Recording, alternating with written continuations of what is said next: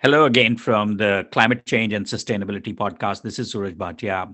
I have here with me Dan Delurey, who's very accomplished as a climate policy advisor. He's also a guest on um, shows such as NPR, and he does several things, very uh, significant things in the field of climate change.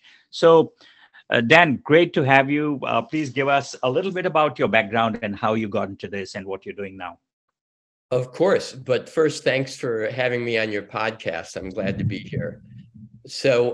When I went to college, there really wasn't such a major called environmental studies. And yet, growing up the way that I did in the outdoors, I really cared about nature and the environment and all of that. So I became a biology major in college, but then realized it wasn't for the science, it was for more than that. So I got my education certification and ended up being a science teacher right outside of Washington, D.C. But living in Washington, D.C. connected me to the world of policy. And so, as often is said, the rest is history. And I've used energy and the energy industry as a vehicle. People working on climate change need a vehicle. They need a way to work on it. And so energy has been my vehicle. And I've worked in the energy industry and utilities and startups, and then with my own consulting firm in Washington, D.C. I see. Okay, that's great. And at the moment, what type of consulting work are you doing? Well, I'm a senior advisor on climate and energy at Vermont Law School, which is one of the preeminent schools for environmental law. Okay. So I do some of my work through them, assisting in projects that they've put together. But also just in the past year, I've worked for NGOs, people like the Nature Conservancy. I've worked for private technology companies. And I'm also trying to do a lot of pro bono work where maybe there's work that needs to be done, but there's not necessarily a client for it. Mm-hmm. Yes. So, jumping right into the field of law and climate related, what are the developments in this field? Where is this going? What interesting cases can you talk about? And of course, there's recently been this case, the state of California against the five Right. majors. So please give us your insights. Sure. The courts are becoming an important arena for climate change discussions and decisions. There was a report at the end of 2022, sponsored by the UN, that showed there are over 2,100 climate court cases around the world, 1,500 of which were in the US. So there's a lot of activity. Most of it has not been concluded yet. One that has been concluded that a lot of people are pointing to is what I call the kids case in Montana. Mm-hmm. And this was where a group of young people sued the state for not protecting the environment and not including climate change in making their decisions. Now, this is a bit of a one-off, unfortunately. In 1972, Montana created a new constitution. And in that constitution, they put language which the kids were able to use in that win that they had in Montana. And I think that points to the fact that, as with any law or any crusade, if you will, you have to look for the specific language in any given law that gives you the ability to do something. But the California case, which is only just beginning, California recently filed, is what we've seen in a lot of places, and that is suing the big oil companies for basically misleading the public in terms of the effect that burning of fossil fuels has on the climate. And so that will be a big one. California is big, as we all know. And so what happens in California tends to reverberate. And going back to the kids case, what was the outcome of that case? Oh, the outcome is that they won. And so now the state has to include climate change in any decision regarding approval of any type of project in Montana. Oh, wow, that's amazing. And when was this? This just happened last year. I don't remember what the month was. I'm going to say it was mid-year. It may have Mhm. been in June or July. Yeah. Okay. Well, that's very interesting. And 2,100 cases. You mentioned 1,500 or so active. That's that's a lot of case law Yeah, I relating to think it's a climate law. natural evolution, Mhm. as people look for ways to address climate and things like the UN climate change process and also, federal and state policy hasn't always been the easiest way, as people have found out. Mhm. And then moving on to the UN, since you just mentioned the United Nations, how exactly are you working with the UN as a delegate, and what do you do, and what are your observations, and how is the United Nations, is it working on, it's on the right track? I was listening to Sir David King during Climate Week, and he said, the leader who really gets it is the Secretary General of the United Nations. Oh, very much so. Yes, and so can you share your insights on your Sure. working with UN? Um, I go back to COP number one. Right now we're up to COP 28.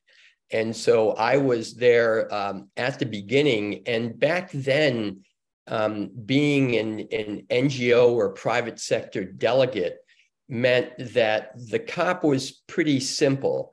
You got to spend a lot of time with the country negotiators, both from your country and with other countries.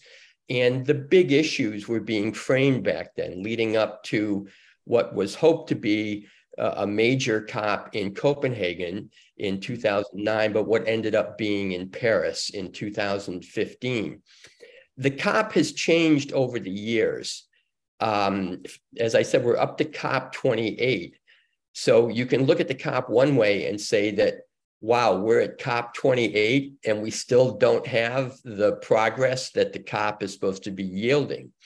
The other thing is the COP has now turned into a bit of a trade show. You still have the country negotiations going on, but it's a massive event, 30, 40, 50,000 people with all sorts of events happening outside of the major COP venue. And I guess to summarize, I'm not high on the COP process anymore. I didn't like it developing in the way that I just mentioned into this whole other trade show aspect. But I'm sort of feeling these days that the COP itself, the policy part of the COP, will not produce something that we need or what we need. And I think it's more likely that a smaller group, say the G20 or other multinationals, will perhaps produce a more meaningful result just because of the amount of emissions that are involved with those countries. That's yeah. And then of course now the United Nations has all these regional sessions as well. So I suppose for instance, there's a LATAM version that's coming up in a couple of weeks, and Yeah. so the idea of those is more to spur the debate, and then it's up to private sector, governments, individual G20, etc., to take the technologies that already exist and scale them up, give them incentives through IRA, etc. Yeah, Would you say that's a fair characterization of very the much benefit? so. But I also want to say that, the COP is not just a meeting. The COP is a process that goes on throughout the year in terms of trying to work on real issues and materials and frameworks. But I think what's happened is the COP meeting has ended up being what everyone focuses on. And if something doesn't happen at COP 27, then they say, oh, well, we'll just take care of it at COP 28. And I say, no, take care of it now. Just because you go home from the COP meeting doesn't mean that you can't work on it for another year. Yeah. So again, I think the COP has its challenges. Hmm. Yes. Yes. Anyway, finally, circling back to the kids' case, I know that you have spoken about and perhaps written about climate anxiety among young people. What should we do? What's your take? What's going on? Is that real? It's absolutely real. These days, you can Google climate anxiety, and I think you would be surprised at what comes up. There have been major surveys done in each of the past 3 years. The one that the Yale Climate Communication Center did last year showed that 10% of adults are suffering from climate anxiety. And I'm neither a psychiatrist or a psychologist, and so I don't want to get into the particulars of anxiety, but turning to the kids, the numbers are staggering. I mean, 75% in one survey, I think that was at the end of 2021, that showed that they're terrified of it. Numbers like 50% of young kids. And when I say young kids, a lot of these surveys have been of like age 16 to 25. And, I think that's because it's hard to survey kids that are younger than that. But kids that are younger than that know about climate change. It's filtering down to everyone. And I think the important thing, and this is where I'm trying to work on it from an education and communication standpoint, is that I don't think adults realize this. And I don't think adults are properly factoring in future generations in the way that they act and respond to climate change. I mean, the adults have the power, the authority, the property, et cetera, and yet they seem to be focused on the present and not on any type of intergenerational legacy. And the kids are hurting. I always say to my friends and other adults, just talk to any kid that you know well. Just ask him the question, and you'll be surprised at what you hear. Wow. Yeah, that's quite some information. Before we sign off, any final thoughts or statement that you would like to share with us and our listeners?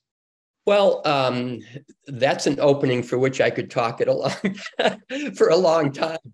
But I think, going back to something I just said, actually, and I think one of I get asked all the time, what should I do about climate change? And people say things like, well, I recycle. Well, actually, recycling is way down the list. It's surprising. But I always say to people, you should do two things. You should talk to other people about climate change. Just make it a general topic of discussion when you're together with people. And the other thing is become a climate voter. I mean, who is in power and what policies they pursue can make a vast difference in what kind of future we have. And so it's really important to think about climate, not just when you go into the voting booth, but think about it now in terms of how you can help elect someone who would try and enact good climate policies. Dan, that was a fascinating conversation. Thank you so much for your time. This is Suraj Bhatia signing off. Thank you. Until next time, namaste.